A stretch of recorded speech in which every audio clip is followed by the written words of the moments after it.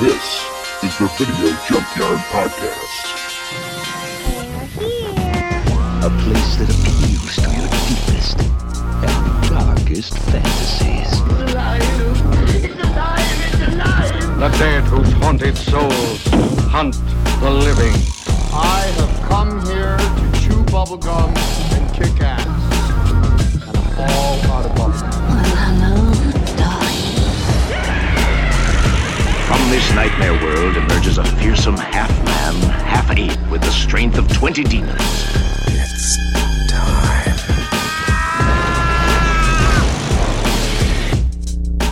And welcome back to another exciting episode of the Video Junkyard Podcast.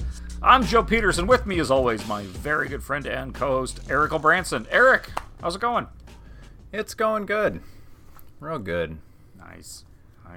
We got to do the weather report. We finally have warm weather with intermittent rain. Yes, because everybody's wondering what the weather was like 2 weeks ago when we recorded this. But Well, I don't know. I mean, I guess we could sort of jump into it, but like, no, it's kind of cool. Giving you a hard time. I bring up the weather just as often as know. you do. You know it. I guess that's the thing. Like, we always do this. You know, we do the show and it comes out like a week to 2 weeks later, but this one's actually somewhat topical because it's like a period of time right now where obviously, you know, the pandemic and all that shit. And I don't want to say we're coming out of it, but Yeah, I'm always hesitant to use that. I don't want to use kind that of language. phrase. Exactly. Yeah. But I think we are, I guess, to just keep using the same mantra, like, we're seeing the light at the end of the tunnel. Right. Hopefully. You know, the CDC just, a week or so ago, said if you've been vaccinated, whatever, which the meme that said, I wonder if the CDC just saw people filling up cups from Burger King with gasoline and they just said, fuck it, whatever. I think there's some truth to that. So we're at the tail end of this pandemic, right? Hopefully. And we decided that we're going to review the movies that we're going to review tonight. Yeah, I think it had to be done, didn't it? Like, that's just there's a few other ones, I suppose, but this, to me, at least in my growing up and things that I was aware of and saw a lot, is certainly the first one I think of when I think of plague movies, right? Or, because I hesitate to call this pandemic. This certainly is worse than that. Yeah. But it's, Yes, and of course what we're talking about tonight is the 1994 miniseries directed by Mick Garris, adaptation of Stephen King's The Stand. From Stephen King, the master of suspense, comes his all-time bestseller. Containment breach! We've had a major containment breach! Use the manual gate override, Captain! Do it now! Captain! You have to close the gate! A deadly virus released by a government mistake. A frantic military willing to stop at nothing to cover up the terrible truth. The so-called super flu does not exist. What did you do?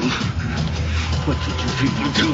As the plague sweeps out of control, a nation erupts, society crumbles, the end is here. The monster's here! The darkman's here! Now, all that remains, the demon, the prophet, and those chosen to survive. Drawn by dreams of an old woman, Be coming along to see me, won't you, Larry? the chosen ones stream to Colorado to find their dreams are real. Help us to be true, dear Lord. Help us to stand.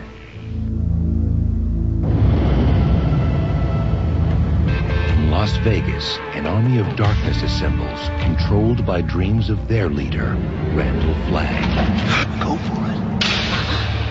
Do it, Harold, do it!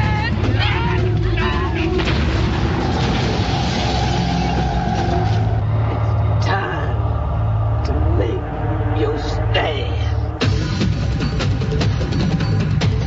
The ultimate stand against the forces of evil.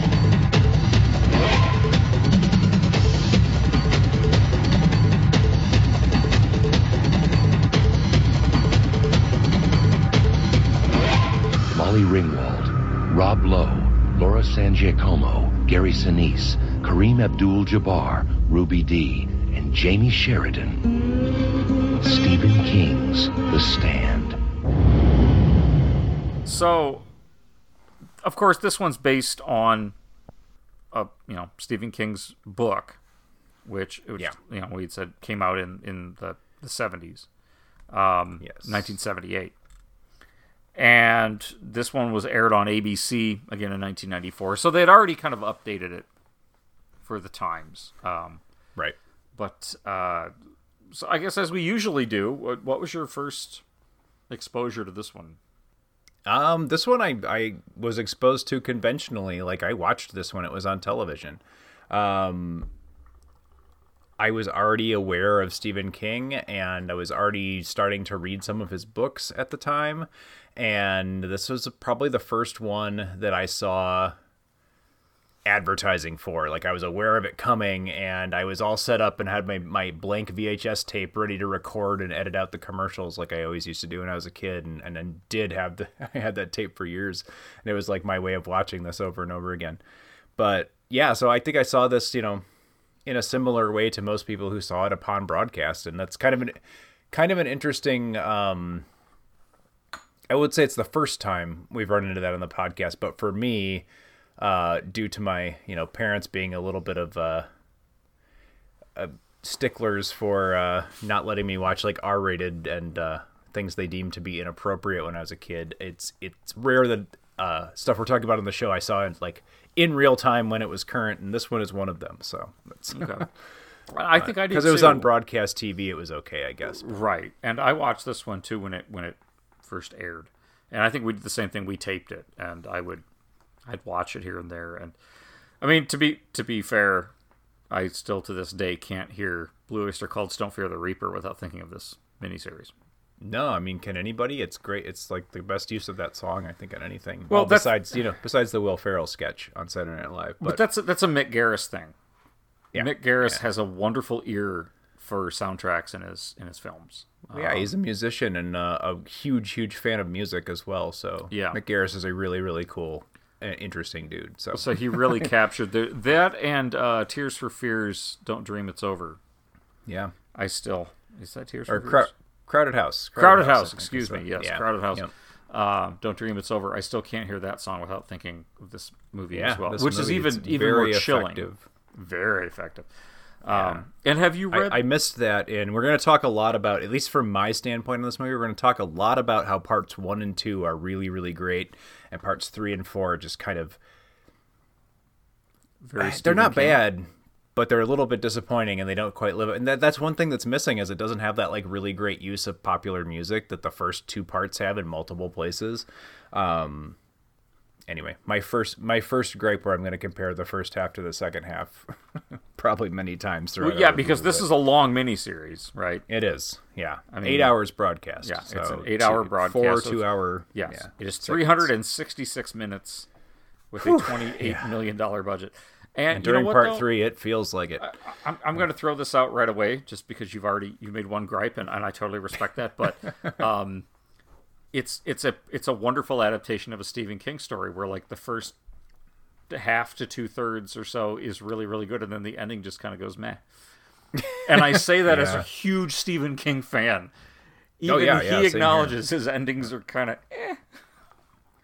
I mean, Act 3 is hard for everybody, right? And he just has, I mean, the guy's got so many books, right? How many has he got at this point?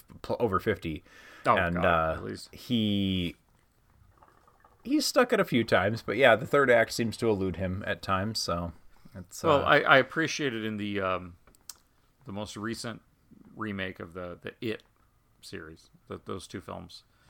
Stephen King does a cameo in part 2 as an antique dealer, and he comments on the author character in It as good book. I didn't like the ending. So he's very aware. He's aware of his own criticisms.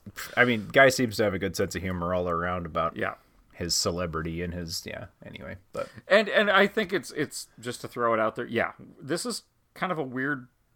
This was a weird one to watch right now. Yeah. Oh yeah. And I'm glad we didn't watch it a year ago. Yeah, I think it might have been almost in poor taste a year ago, but I think we're ready. I hope we're ready for. Well, and I actually, I can admit that most of the Stephen King literature I've absorbed over the last 2.5 years has been through, Audible, through audiobooks. Mm-hmm. And I think in the winter of 2019, going into 2020, I listened to the extended full version of The Stand on audiobook while shoveling snow, mostly in Wisconsin. Right. And so, a few months later, after I finished the book, when COVID hit, it was a little weird. But right away, even Stephen King came out on Twitter and stuff being like, hey, the virus in my book, Captain Trips, is not COVID. Don't even fucking go there. Yeah. And I appreciate that he did that, because this is, so anybody who's not familiar with The Stand, it's about a plague that goes across the world that really has a 99% or something fatality rate. It's about the end of the world due to a plague. And it's cringy and creepy at times. It's uncomfortable, especially after dealing with COVID. Yeah, watching the way that the world, and it's depicted fairly well for the budget that they had, and they did spend a lot of money on this thing. But remember, this is an 8-hour television series, miniseries, but $28 million over, for an 8-hour, 366-minute, sprawling, multiple location, huge cast. So I don't know. It sounds like a big budget, but when you start to think about what exactly this filming The Stand entails, it actually, I don't think, is a very big budget at all. Right. And for what they had, I think they were able to, make a believable picture of civilization falling apart. And it had enough of that stuff that unfortunately seemed a little bit creepy familiar, especially if we all go transport ourselves back to the beginning days of COVID. We not only we're dealing with the Trump presidency, which I will call a national disaster all in itself, and we were also dealing with the virus and kind of being unsure about what exactly it was, how you caught it, how effective or how deadly it was going to be to different age groups and so on and so forth, just kind of the unknowns about that. We're also dealing with race riots all over the country, and, around the murder of George Floyd and the, kind of the political ramifications of all of that falling apart. And, there are cities on fire. So unfortunately, there's parts of The Stand that look very familiar. Yeah. And that, I think, makes it really scary all of a sudden, because it's how I can now see the world reacting this way. This seemed like fiction. It seemed speculative, right? They call kind of modern futurish Black Mirror type of fiction, speculative fiction. But this seemed, like somebody's projection or exaggeration of, this could happen if you put the blocks that the dominoes in the right place and they all fell in the right direction, and something like this could turn out this way. But shit, we saw stuff start to turn out this way, and we didn't even get the virus we were dealing with had a much lower incredibly right. Yeah. COVID upset our economy. Not to diminish the death toll. It really, not to diminish that at all. But, look at the news. People are talking more about the economy than survivors. And in this fictional virus is very, very different. It kills most people on the planet.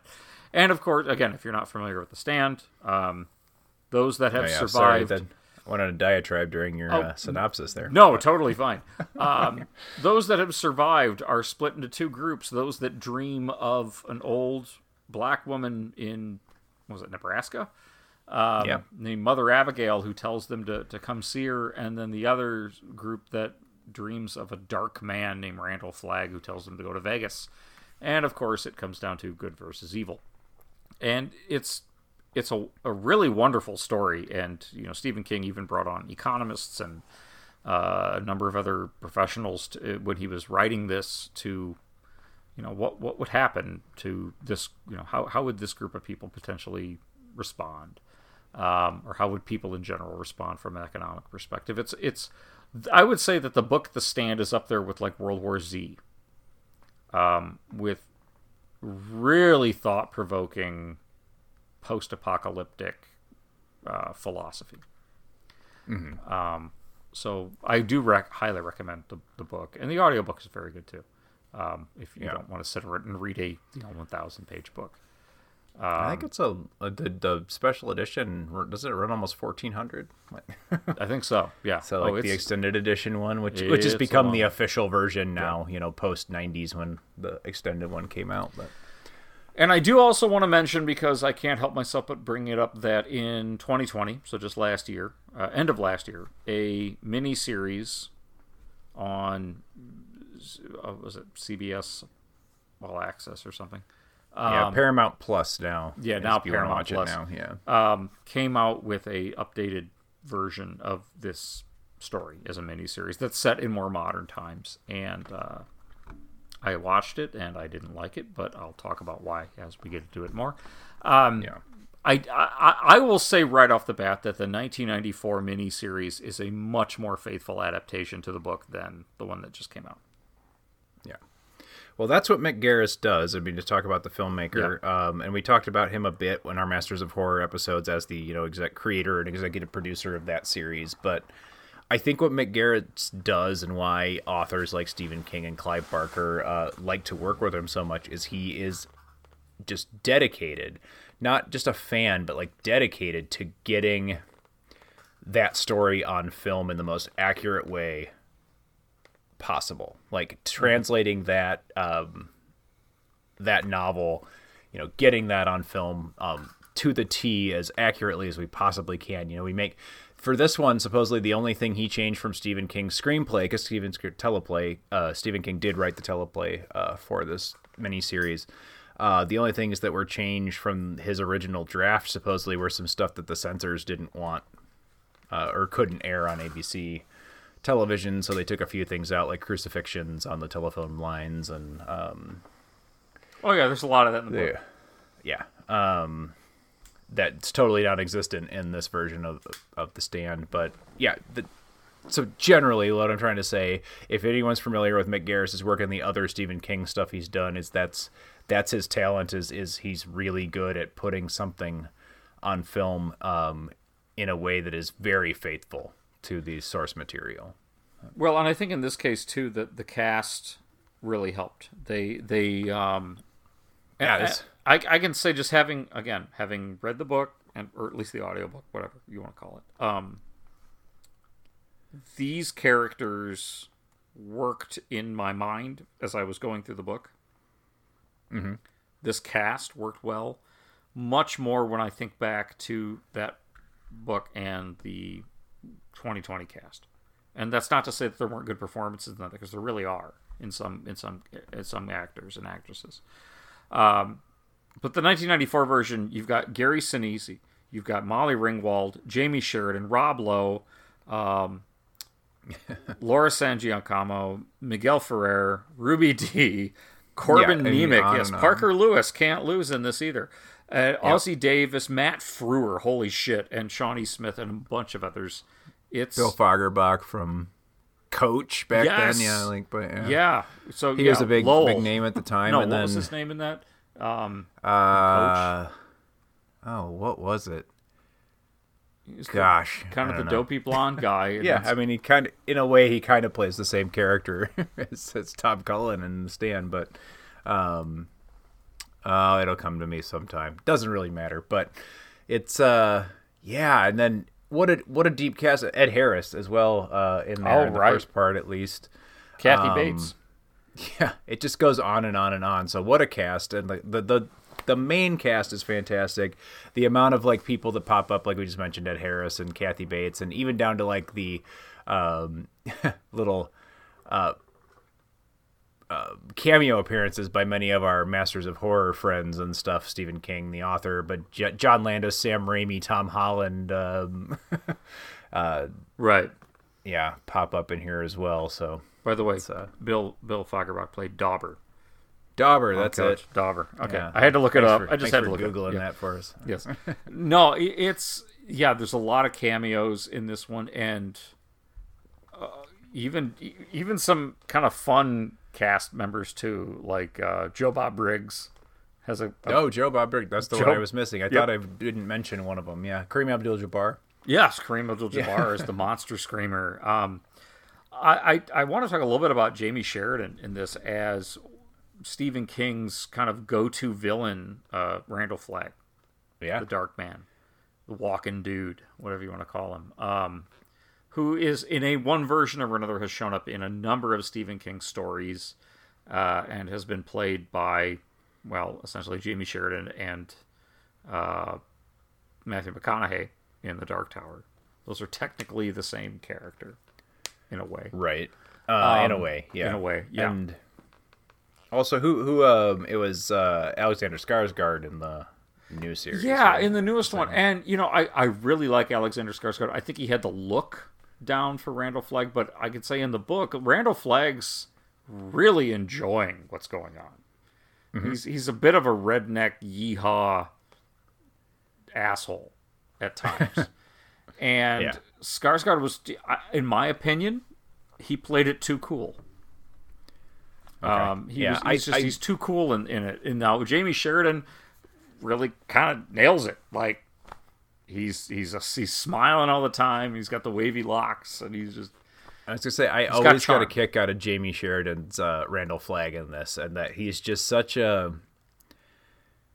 Well, I think the thing about him that's the most off-putting is he can be so likable and charismatic, and you totally buy into why people are into him, or like why people like are going for, until the cracks start to show at the end, and he starts to lose it a little bit. Like he's a very charismatic, and like you totally get like you've known some people like this, like you have a suspicion like, oh, maybe they're not like the best guy in the world, but man, they're a lot of fun and they're giving me all this cool stuff. And like I could go along with this for a while. I think it's what the kids today call big dick energy. It's like you're cocky but not arrogant. Like you're cool, and everybody agrees, and that's where you leave it.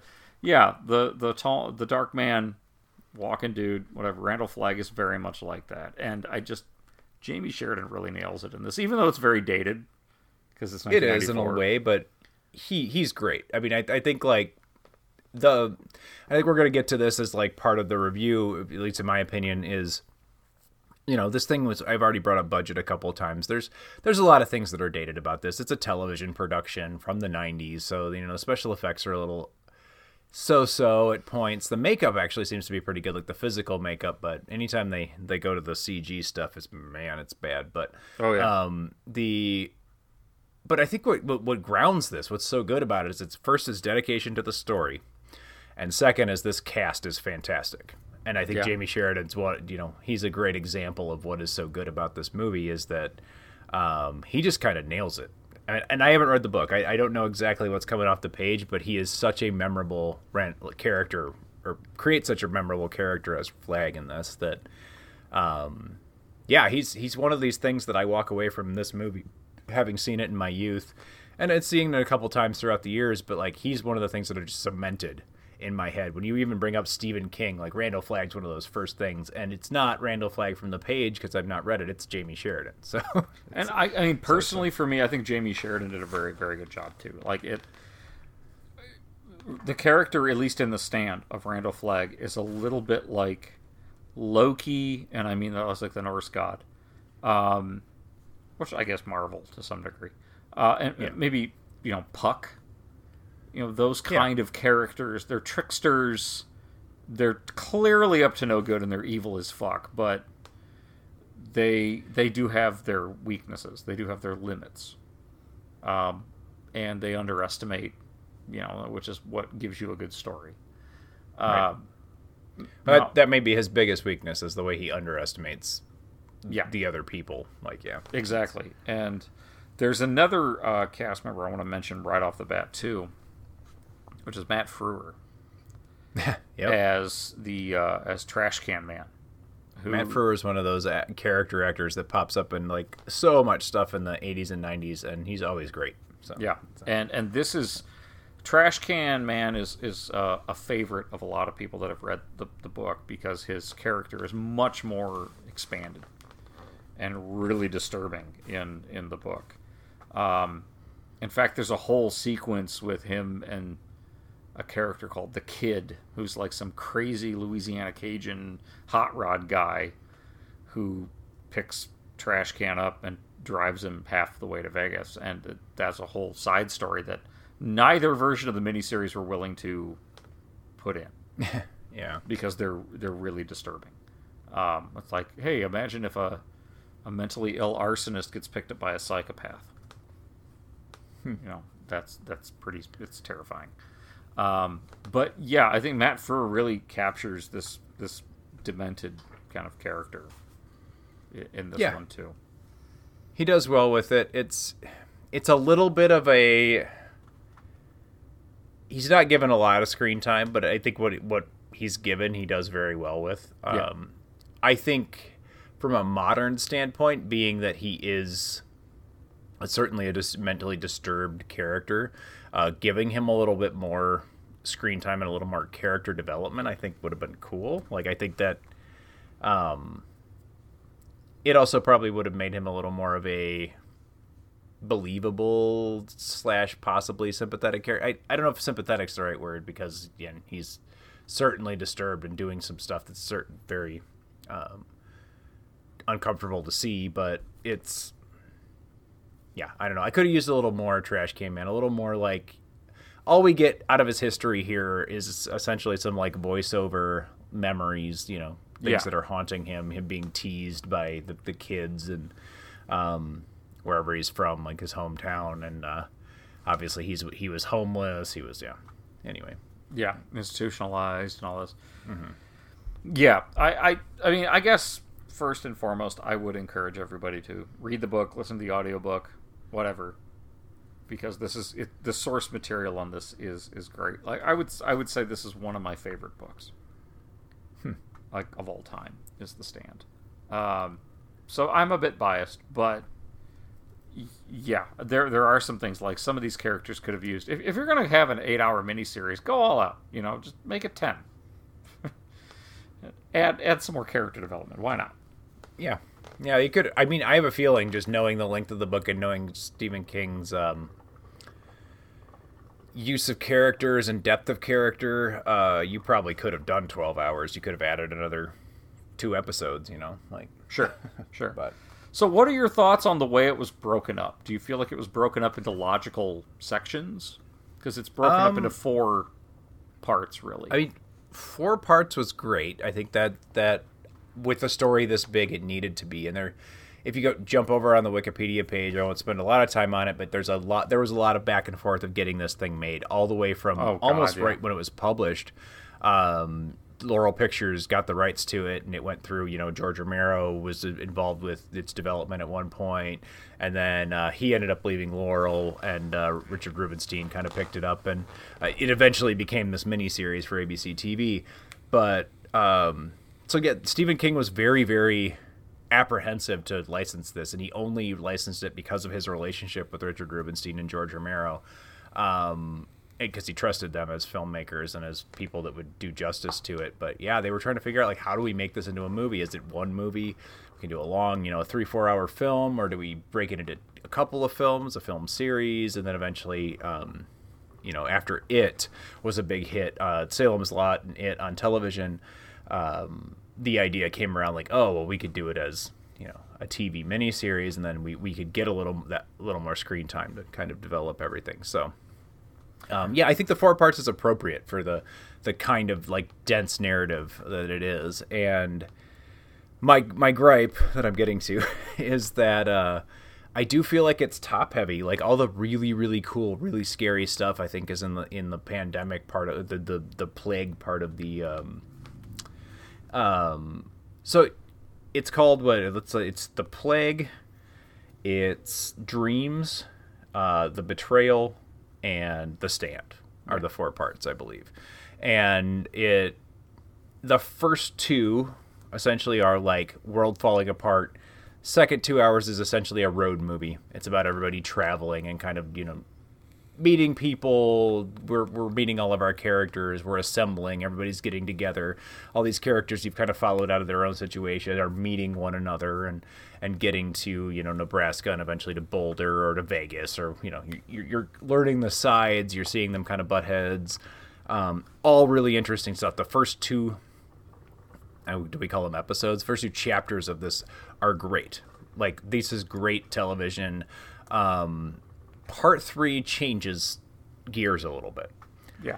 And I'm sure this happens in the novel. It just seems the way the story's going is it mainly takes place in the Boulder Free Zone. You see a little bit of what's going on in Vegas, but it's about, like, them rebuilding their little bit of civilization there and starting to govern and starting to, I don't know. So yeah, the book does that too. It's that the third act of the book is a bit of a slog. My gripe about it is on TV, I feel like the third episode becomes kind of a slog to get through because it's the first two are so good, and then all of a sudden the I don't know, the intensity, the immediacy of, like, the situation that's going on kind of cools down, and you get a little bit of the more dramatic, and I don't think it's bad. I mean, it's certainly it's characters interacting, and but when it gets into, like, its second hour, you're kind of like, you know, looking at the watch like, okay, well, we could get moving anytime here. Right. So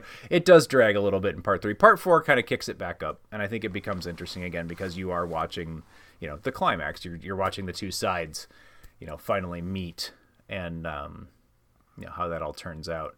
It does have the Stephen King little bit of an anticlimactic ending, but, you know, we all knew that was coming because it's based on Stephen King, right? Exactly. And again, I say that as a huge fan of Stephen King, but his endings, commonly are met with, "Oh, okay." Yeah. So I guess my biggest gripe is that part 3 you start to feel the length of the whole piece, especially when I'm watching it. Now, I didn't sit down and watch all 6 hours of this thing at once, but I watched it, like, pretty quickly in succession. I wasn't, you know. And I don't remember. Do you remember how this aired? Was this weekly or was it 4 nights in a row? I think it was weekly. Was it? Okay. Yeah. I believe so. I think maybe you wouldn't have felt that as strongly as you do watching it the way I watched it. But anyway, yeah. So to answer your question from many minutes ago at this point, I think it does fall off a little bit in part 3. Part 3 hurt a little bit, just in context of the movie. This is not a criticism of the novel because I think novels and movies are very different things. In context of the movie, I'm not sure we needed the depth to which they went into the Boulder Free Zone story. I feel like we could have trimmed a little bit of that back. I also wish we would have gotten, if we're going to do that, I wish we would have gotten counterpoint depth of the Vegas story. Yeah. Get to see a little bit of that going on because we really don't get any of that until part 4. They keep Vegas a secret until part 4, and it seems just as interesting, honestly. So I don't know this. And knowing Stephen King, I'm sure, having not read the novel, like I'm guessing you get some of that. Maybe I'm wrong, but because I know how faithful Mick Garris is, so maybe I'm wrong. But not as much. Again, you get much more. You get some of what's going on in Vegas, but not nearly as much. The Vegas stuff is largely more, and this is in the miniseries as well, more discussions about the offense. Yeah.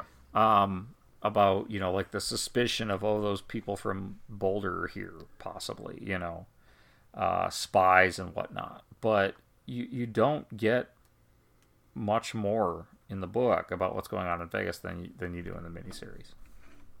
Yeah. So, and that's, so, I mean, without adding a bunch of stuff to the source material, they just kind of followed along, which I guess is fine. Yeah. But, do you find... Yeah, I mean, I think... I was just going to ask, do you have any parts of this that you find particularly disturbing? And I say that even beyond COVID. Yes, and I'll tell you the number one creepiest scene in this whole thing. It comes from part 1, The Plague, and it's when Larry and Nadine have to go through the Lincoln Tunnel to get out of New York City. So just conceptually, it's such a great piece of, like, I don't know, something you would never think of, but certainly would be a reality in this situation, right? Right. Yeah, just the way the traffic is jammed through there. Everybody's dead in their cars, essentially. It's been a few days. It's starting to stink, you know. and they have to hike into this tunnel, that is, by the time you get to the middle of it, pitch black and filled with, I don't know, there's just something really creepy about the whole situation. Not only that, but New York City's crawling with, people, maybe not crawling with, since it's got like a 98% kill but there's definitely people that don't, aren't all well-wishers, as we know. So, I know something about that scene was always creepy to me, because conceptually it just seems like, I never thought of that, but yeah, I suppose if you're in the middle of New York City, right, which is an island, especially Manhattan Island, and this shit goes down, you are trapped, with millions of bodies just stacked on top of each other, and 3 days in, it's gonna be a nightmare. It's just like, yeah, and I think it's done really well in the film. They get that. So anyway, that's the first one that jumps out to me. It's probably the first sequentially. Like, there's a lot of good stuff. Anyway,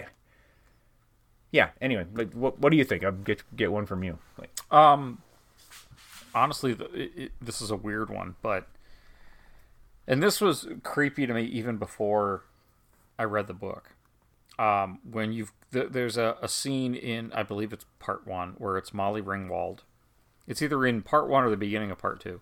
Molly Ringwald and Cora Nemec, who plays Harold Lauder. So it's Franny Goldsmith and Harold Lauder, who you get from the earlier scenes and also in the book that Harold has a crush on Franny. He's much younger. She used to like babysit him, essentially. Yeah.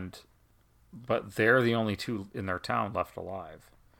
And so you've got these two people that have witnessed the same horrors, and one is infantily infatuated with the other, and she is not at all interested in him. She's going through her own drama. Yeah. And they're sitting in a dark house listening to Don't Dream It's Over. That pulls out her record player and playing 45s. Yeah, like on like a crank vinyl. And that is just, that's a haunting, chilling part. Oh yeah. Like the person and she's got her head on his shoulder, and even in this miniseries, it's very clear, like, she's doing that because she just wants to, like, have a human connection, right. It's because you also find out in the book and then later in the miniseries that she's already pregnant, and she's scared, right, as anybody would be. But you've got like the worst horrors going on Earth, and you're one of the last few people alive in your hometown, and the only person that you can confide in is somebody that you know, but in a very different context. Right. And there's ulterior motives from each side. So that, even when I was a kid and I saw, like, something just felt creepy about that. Yeah, that song, I mean, the Blue Oyster Cult song as well, like, they're just used so well, like, and they always will bring me back to that scene. Like, I could be in the grocery store or something, and that song will start playing, which has happened, actually. Oh, yeah. And that's instantly where my brain goes, is that scene. I can see that scene playing out. And so that's just how good that use of music is, and just how good of a moment. Like, and this movie, this whole miniseries is full of scenes like that. Good stuff. Like, there's some, cheap looking and hammy stuff in between. It's not all perfect, but man, there's some like really fantastic moments here. Like, and that's one of them for sure. Yeah. So yeah, I don't know. I mean, like we had said before, Stephen King came out on Twitter right after COVID hit and made a big statement about, like, hey, Captain Trips, the virus in my book, is not COVID. And that because even the way that, the virus affects people is so different than how COVID was. But did you find, watching this, that it was uncomfortable given the state of the world right now? Yeah, I mean, I think it definitely increased my appreciation, but the believability of the whole situation was knocked up like quite a bit. Like, just because we've gotten a taste of like what, just even the little bit of I don't want to downplay the pandemic. It's certainly been a rough year for everybody, but even this, this virus and the way we dealt with the amount of like civil unrest and just kind of disconcert and the mental damage it did to people, and you know, people lashing out at each other via social media, et cetera, et cetera. Mm-hmm. So when you imagine like, okay, well, what would that be if it's, you know, 100 times worse, essentially? What would people be doing if there was no hope left? If, you know, people were literally falling down dead in the streets? And I mean, it feels pretty terrifying, just because, I mean, I think I said earlier, like, because I feel like we got a taste of a couple of those things, a couple of those events that happen here. And, you know, going back to my childhood watching this, like, we didn't have that context. We hadn't lived through a pandemic or any kind of situation like this. So, yeah, so it definitely assisted this movie in the believability and just familiarity of the situation. It made it much scarier than I suppose it's ever been. And it totally different parts. I think what was scary when I was a kid, you know, it's like, ooh, the devilly guy, and you know, which I don't know if he was ever scary. He was more a cool kind of, and maybe cool is the wrong word, but yeah, I don't know. I'm not sure I thought a lot was scary about The Stand when I was a kid, and now I changed my mind. I could see that. What do you think, though, in terms of, and I know you said you haven't seen the new version, but, yeah. And I guess my question here is, like, in light of that, and I do encourage you to see it just as a comparison, as well as everybody else. Do you think now, coming out of COVID, and I know we're both reluctant to say that, do you think that this is something that people want to see? I mean, because I just think, like, when COVID first hit, everybody flocked to looking up Contagion and watching that. Mm-hmm. And I don't know, Outbreak, and I don't know, maybe there are some data about people that have, like, gone back and watched this miniseries or watched the new version, but or read the book. Like, how quickly did this one fly off shelves? Do you think that for the new version, again, not having seen it but knowing that it got really bad reviews, do you think that maybe those bad reviews had anything to do with just the fact that people didn't want to see this right now? I mean, not having seen it, I would say certainly that's a possibility. I think it's a story that's going to hit way too close to home for the general television audience right now. Mm-hmm. In fact, it may border on bad taste to many people. Yeah. And I think there's going to be a lot of people disgustedly, well, I was going to say she's disgustedly changing the channel. That's not really accurate because it was premiered on a streaming service.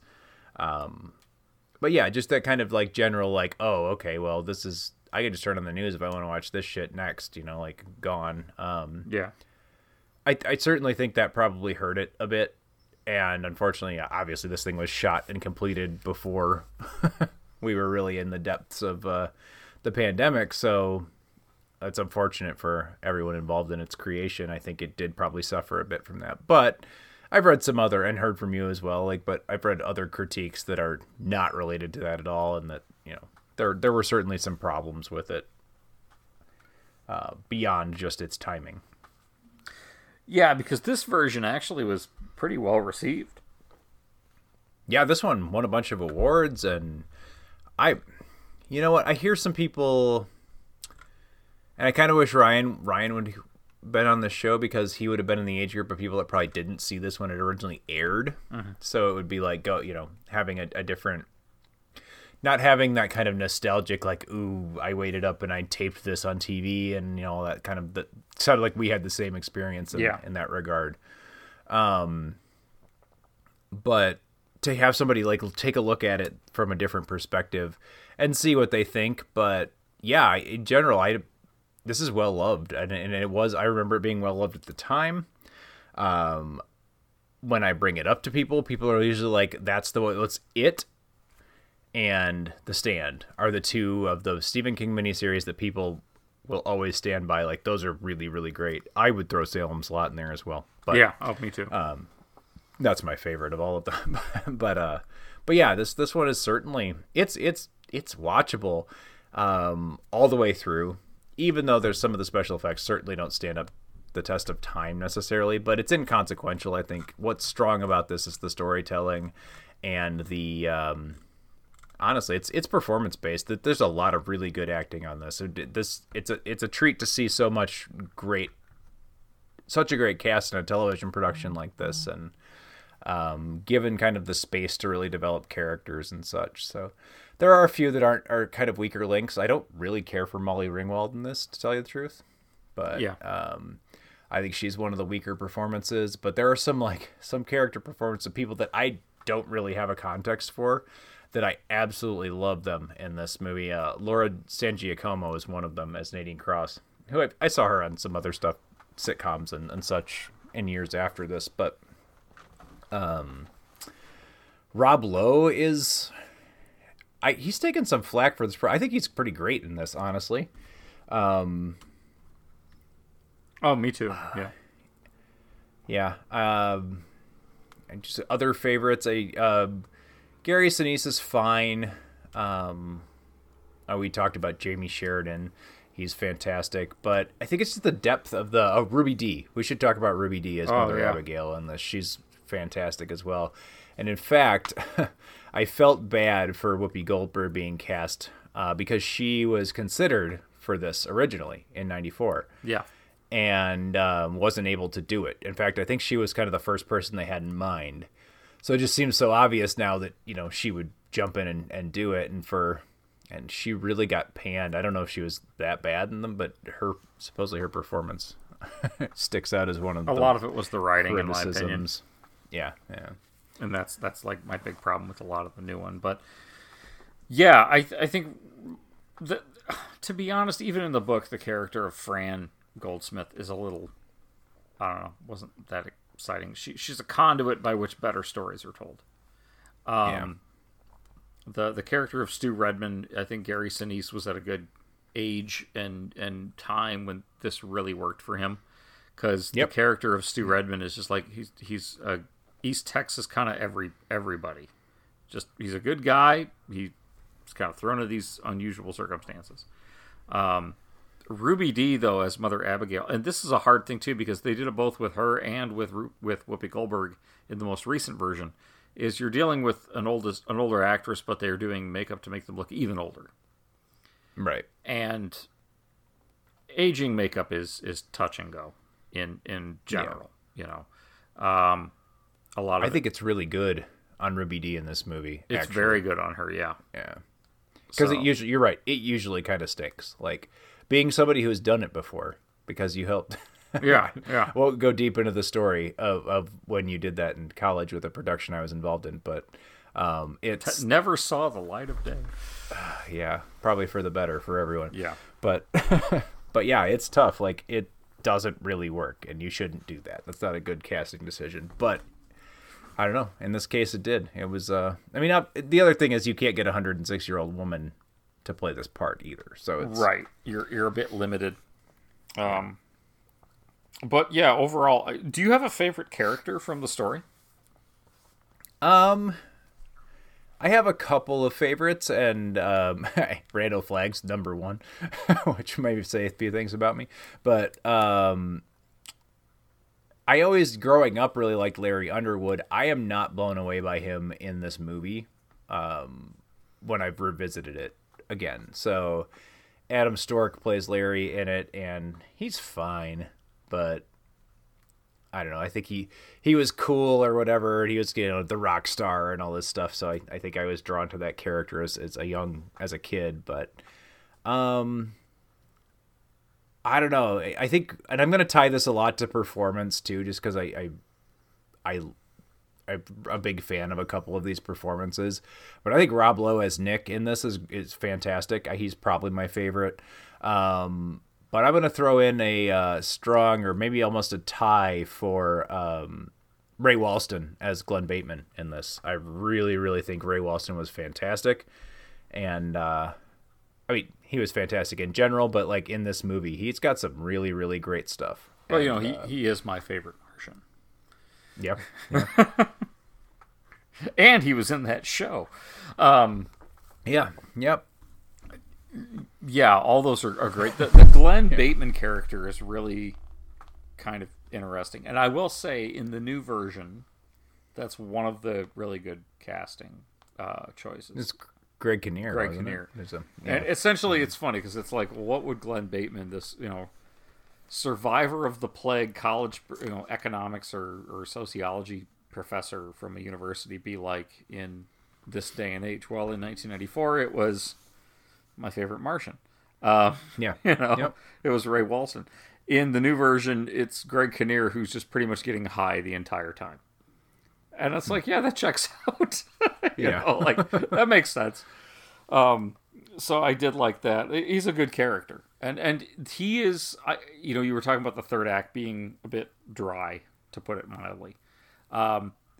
In the book, it is too. The whole, how we're going to rebuild society.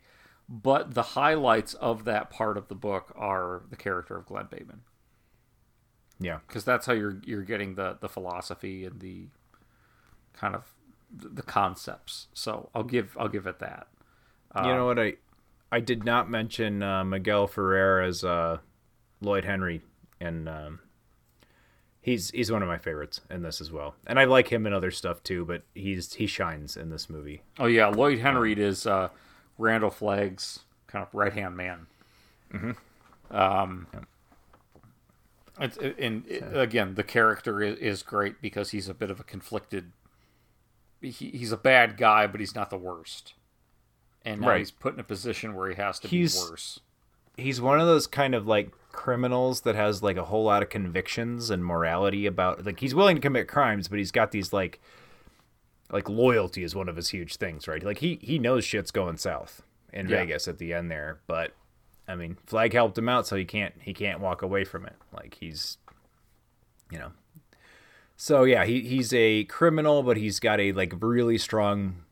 I don't know if you call it a moral code, but whatever. His convictions are very strong, and he actually becomes somebody who is a very impressive person. He's kind of a nobody, and I think the crazy thing about Lloyd's character is you could actually kind of see him being a good guy in a different context. Yeah, I could see that. He's got some admirable traits. I don't know. Stephen King does well with that. I think the depth of his characters are good. There's because obviously he's a bad dude in a lot of ways, but you admire a few things about him at the same time. Right. Well, and I want to touch back real quick on the Nadine Cross character played by Laura San Giacomo in this. And I agree. She is excellent in this. Another one of my favorites, because you did say name 6, right? That's what you said. No. Yeah. But I think it's interesting because in this version, one of the bold creative decisions was to actually combine some characters. So in the book, when Larry is trying to navigate his way through New York, he meets up with this, I don't want to say middle-aged, but approaching, kind of Manhattan socialite named Rita. And they have a weekend fling, and she kind of can't do much on her own, so he has to do everything. And eventually she ends up passing, and it's later that he meets Nadine. And in this version, they kind of combine those two characters. Okay, yeah. Which makes for this version of Nadine, especially in the first two parts, a very interesting combination of characters. But it works really, really well. Yep. It doesn't. In the miniseries, it's just somebody who's never read the book. It works. It's not noticeable. Yeah, and it gives the character of Nadine in the movie. It's really my only context, but it gives her a lot of development. Yeah. Because you watch her change, and you watch the way that her relationship with Flagg, which is pretty much happening almost 100% in dreams, just kind of change her and everything about her. I mean, you get the impression from the get-go that she's kind of neurotic. She's obviously taking pills for something that Larry doesn't really approve of. But yeah, her kind of being the chosen mother of whatever, the Antichrist or whatever you want to call the baby that they're going to weighs on her very heavily. And again, she's a sympathetic character in a lot of ways, but obviously one of the villains of this story.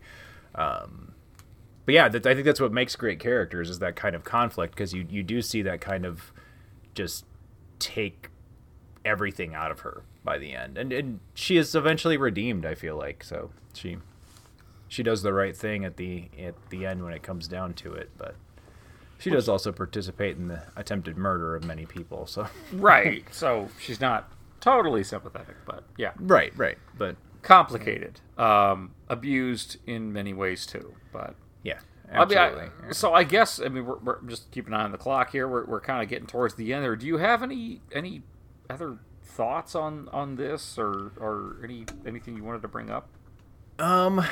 Yeah, and I actually have quite a few, and I'm not gonna, because we are getting down to the wire. I'm not gonna try to bring up all of them. I wanted to ask you, like, what you think about this, and kind of as a work of Stephen King. Also as a TV movie, and just The Stand in general. I mean, I'm going to kind of leave the new one out of it, but if you want to comment on that, that's, go right ahead. What I've always found unique about this piece in Stephen King is, first of all, it's got the structure of epic fantasy. I mean, this is essentially his Lord of the Rings in a lot of ways. It has that same kind of, like, quest-like structure, and...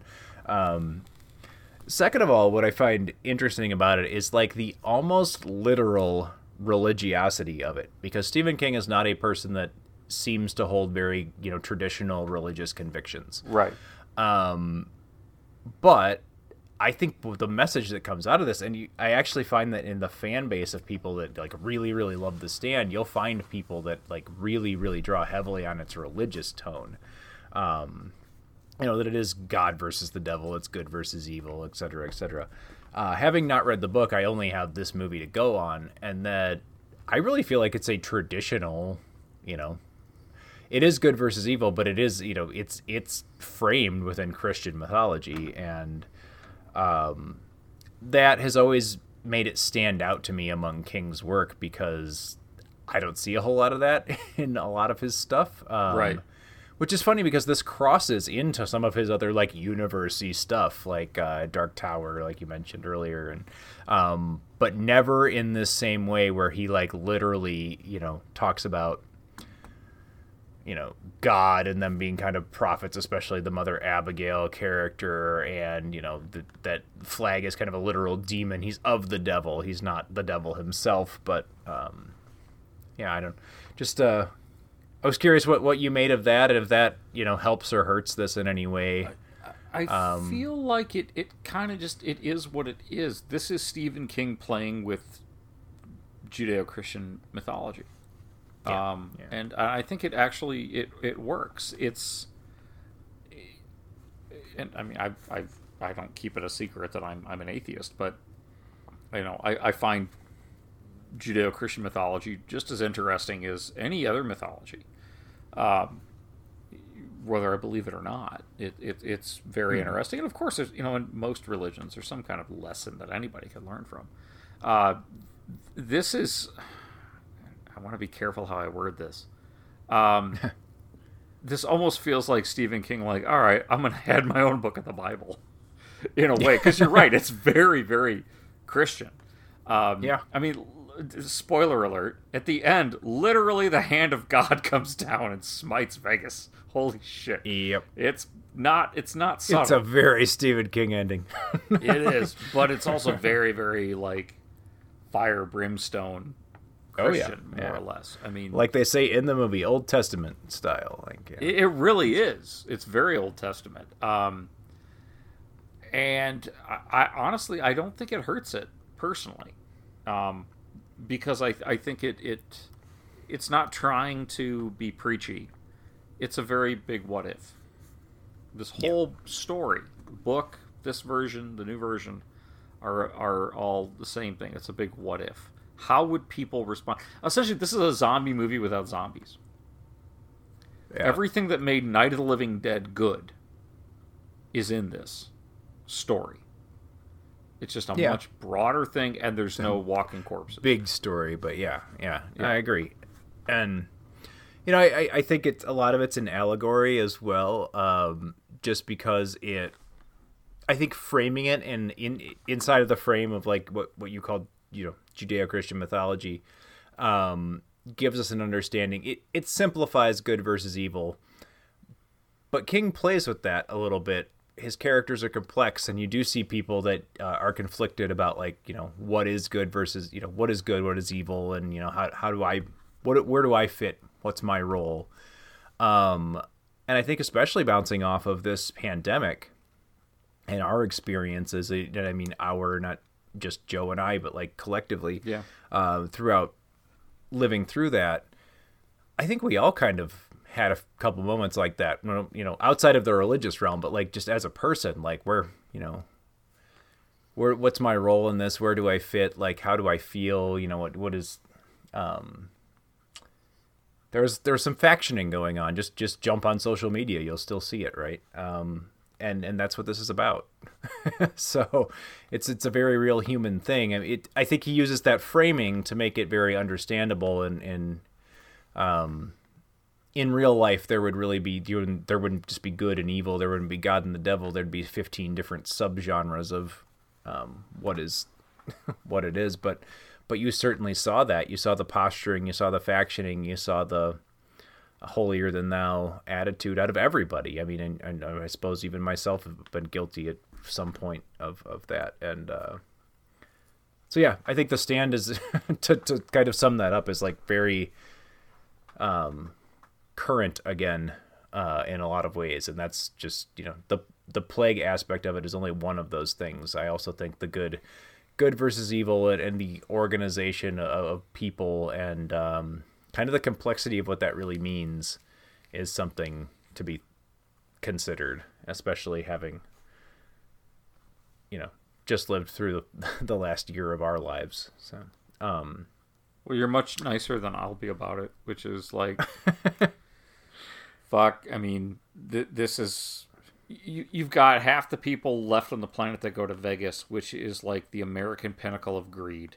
And about what's mine is mine, and I'll do what I want to do. Because that's Flag's whole thing in Vegas is do what you want. He doesn't want a bunch of addicts. He doesn't, you know, like he'll... I was going to say, he kicked out the whores and the drug addicts, so that's... well, mostly... There's an interesting comment there, too. Mostly the drug addicts. But he kept plenty of whores around. Yeah. Well, there's a line in the movie that about there not being any whores there. They expected there to be whores, and they're all gone. That's true. That's true. Yeah. Yeah. That's on. Anyway, it's I want to be careful, but at the same time, I don't.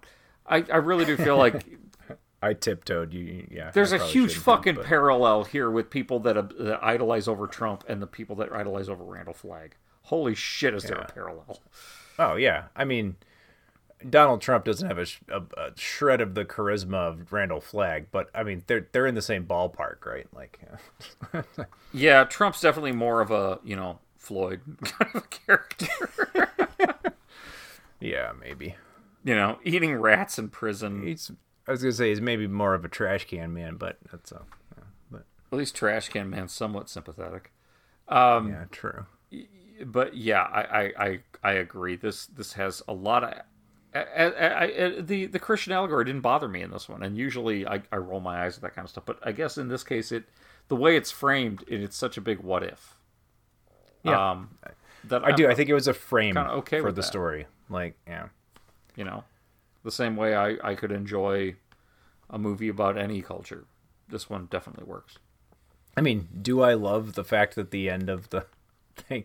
I mean, I just wish Trash would have set the bomb off. Honestly, it would have had the same message without the cheese-tastic image of the hand of God coming down and setting the bomb off. But you know, it is what it is. Okay, I got a question though, and maybe this is my own headcanon, having read the book and seen both versions. Trash Can Man, who, again, pyromaniac, mentally out there guy, keeps singing this song throughout both the movie and in the book. Sibylla, My Life for You, Bumpity Bump. It's like an old song. But the big thing, especially when he pulls into Vegas at the end with this nuke, and he keeps repeating "My life for you, my life for you," which throughout most of the book and most of the miniseries, it's like he's saying that to Flag. Mm-hmm. Is it possible maybe that he's not saying that to Flag because he sacrifices himself essentially? Yeah, I always kind of wondered that about the Trash Can Man. Like, is he really an agent of good? I don't know, because he brought that to Vegas, and it ends up being their downfall. Yeah, I mean, I suppose you could read it that way. You did allude to some things that were left off screen from the novel that perhaps we as the audience can't forgive him for. We didn't see anything in the movie that I think would be problematic. But like what? Yeah. Well, I don't know. You mentioned that there was a whole lot of stuff they left out between like him and a guy he was riding. Oh, that doesn't really play into that later part. It's just there's this fucked up psychopath that picks him up, and they have some very uncomfortable chapters together. And that dude ends up getting killed. He gets eaten by wolves, which is a great part in the book. And Trash is left to just walk past without being in. And Flag is the one organizing it. But for the same reason why the character of Tom Cullen, who we haven't talked about. Oh, yeah. The character, there's so much. It's an 8-hour. It is. Like, the character of Tom Cullen, who is also mentally disabled. He's what we would call slow, right? He is sent to Vegas from the Boulder Free Zone, from the good guys. He goes to Vegas to spy on the bad guys. And they make a big point in the book and in the series and everything that Flag can't figure out who the other spy is. And it's because Tom Cullen, because of his mental condition, Flag can't read his mind. Yeah. So, considering that there's already, that's been put in place by Stephen King, like, people that have mental disabilities aren't easy to read by this demigod, Flag. I always kind of wondered, both in the book and in the miniseries, if Trash was kind of, going rogue in a way. Yeah. I mean, I certainly think you could read it that, even in the context of the film, I think you could read it that way. Yeah. But again, that could just be my headcanon. Yeah. I mean, he does go rogue either way. What his motives are for doing so, I think, are unclear, but he certainly goes rogue. He's not supposed to be doing what he's doing. He takes off from, whatever it's called, Indian Hills, where they had all the missiles, and yeah, but right. So do you have any final thoughts on this one, or want to address any other characters? I still have more, but there is one more. I'm only going to do one more that I did want to fit in, and it was just a great moment. And I think, and correct me if I'm wrong, but I'm pretty sure it's Glenn Bateman that speaks this line. It really hit home, and it's in part 4 when the chief security guy apprehends the three of them, Glenn and Larry and, oh gosh, what's his name? The kind of farmer dude that, Ralph. Ray. Is it Ralph? Ralph. Ray. Ralph Bretner. Yeah, the three of them as they're coming into Vegas are apprehended by, the chief of security and this police blockade. And they're acting really aggressive. They're being, violent to the point of, hitting them. And Glenn Bateman says something along the lines, and I wrote it down just because it just hit home, so close to home for me. And I maybe it's me being an optimist, but he's like, why they're acting like that? It's because they know that it's almost over for them. Yeah. And like, I don't know, something about just like the current world right now and like everything. I'm like, wow, yeah. Sing It, Glenn. Like, that's exactly what that behavior is. That's exactly what the behavior that we're watching, you know, the extreme fringe right-wing terrorist assholes in the world right now reacting like that. It's the tiki torch, you know, mob of Nazi assholes, and it's because it's almost over for them. And I think that's my favorite line in this whole damn thing now, because I thought about it that way, and it just like, wow, yeah, that's what that shit is. That's that violence. That's that lashing out. They're terrified. They know it's over. And yeah. Anyway, yeah, so that's I agree. That's like my leave it there note on this. But so much poignant stuff in this. It's hard to believe it's from 1978/1994. You know, but. Well, I think we're living it. I think if we did this review a year and a half, 2 years ago, it would have felt very different. Yeah, but agreed. Yeah, it would have just, you know, it's always been an entertaining movie. I like it, but it's certainly taken on some additional personal meaning for. Well, I mean, it would be hard for anyone, I think, to watch it and not get a little bit of that. So I guess that brings us to grades, which, again, that's kind of a tough one because, you know, usually when we grade a movie, we try not to grade it by today's standards or by what's going on that could influence a review today. But, I mean, I don't know. You're talking about a worldwide plague, pandemic, whatever you want to call it. There's going to be parallels, and we've already talked about some of them. So if you were to grade this one, what do you think?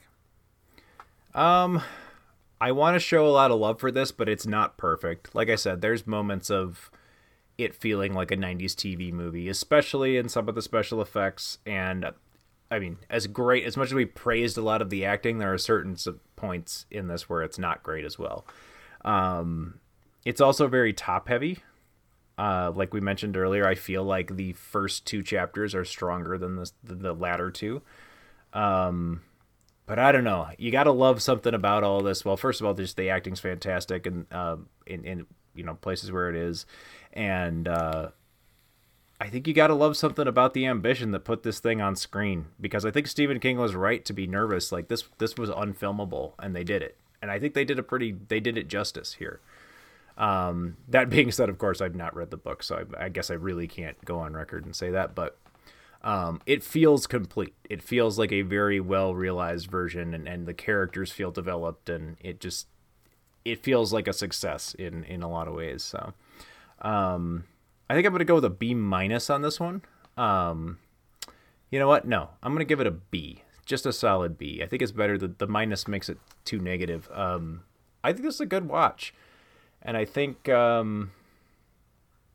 Yeah, I mean, I do admit that there is some, you know, being tied into modern, you know, goings on that make it a little more relevant and engrossing now. But yeah, I don't know. I've always kind of liked it, so I think I would have given it that back then too. So yeah, let's go with a B.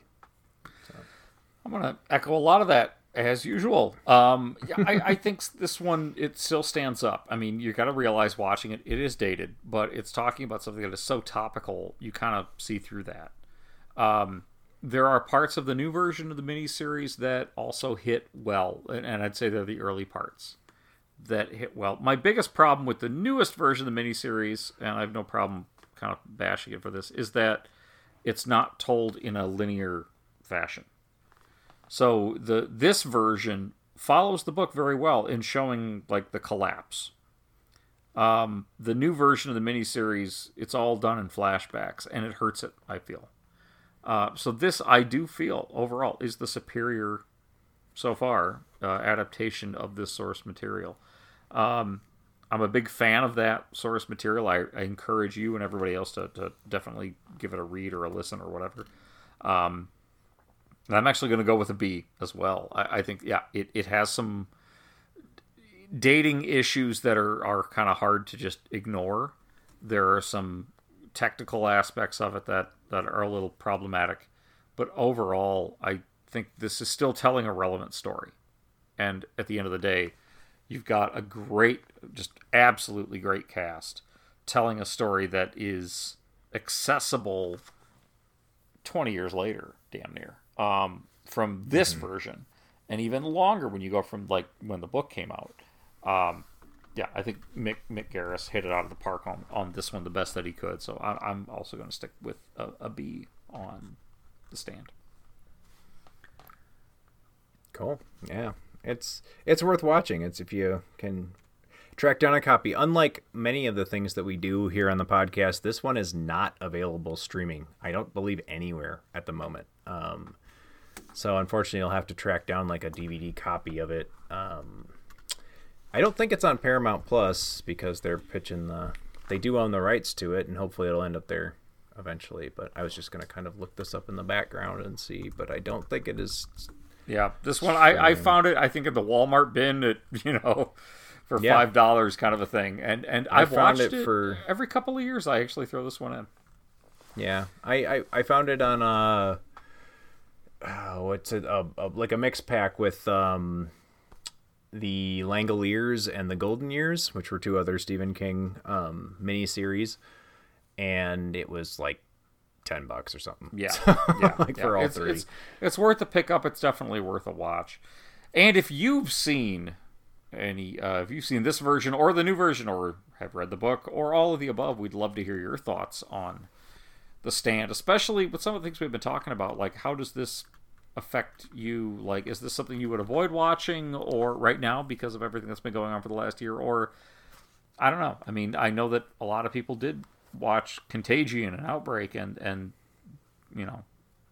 library rentals for this one were up during the COVID pandemic. So I'd love to know your thoughts.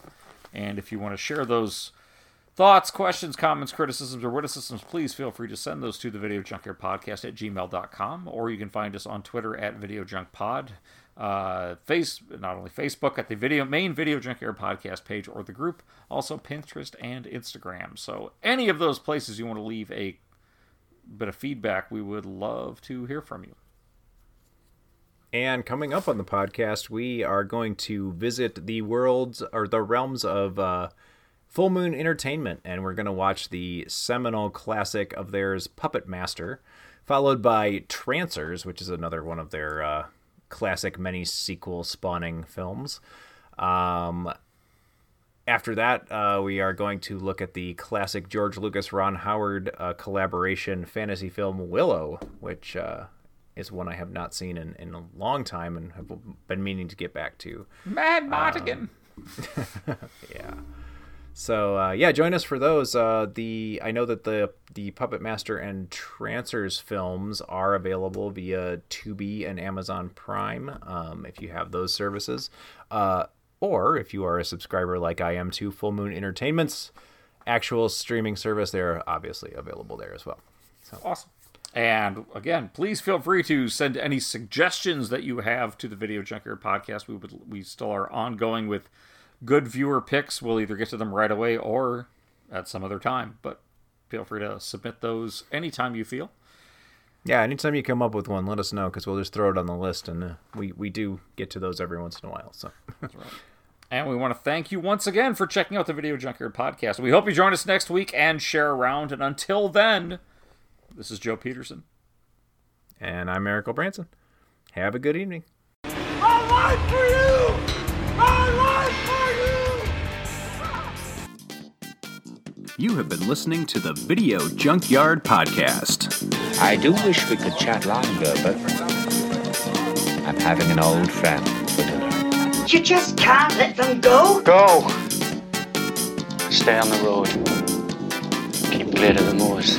We want to take this opportunity to thank you for listening to the Video Junkyard Podcast and remind you to find us on social media on Facebook at facebook.com/Video Junkyard Podcast, on Twitter at Video Junk Pod, and on Instagram as Video Junkyard Podcast, all one word. Want to thank you again for listening, and keep digging. Who knows what treasures you'll find in the Video Junkyard.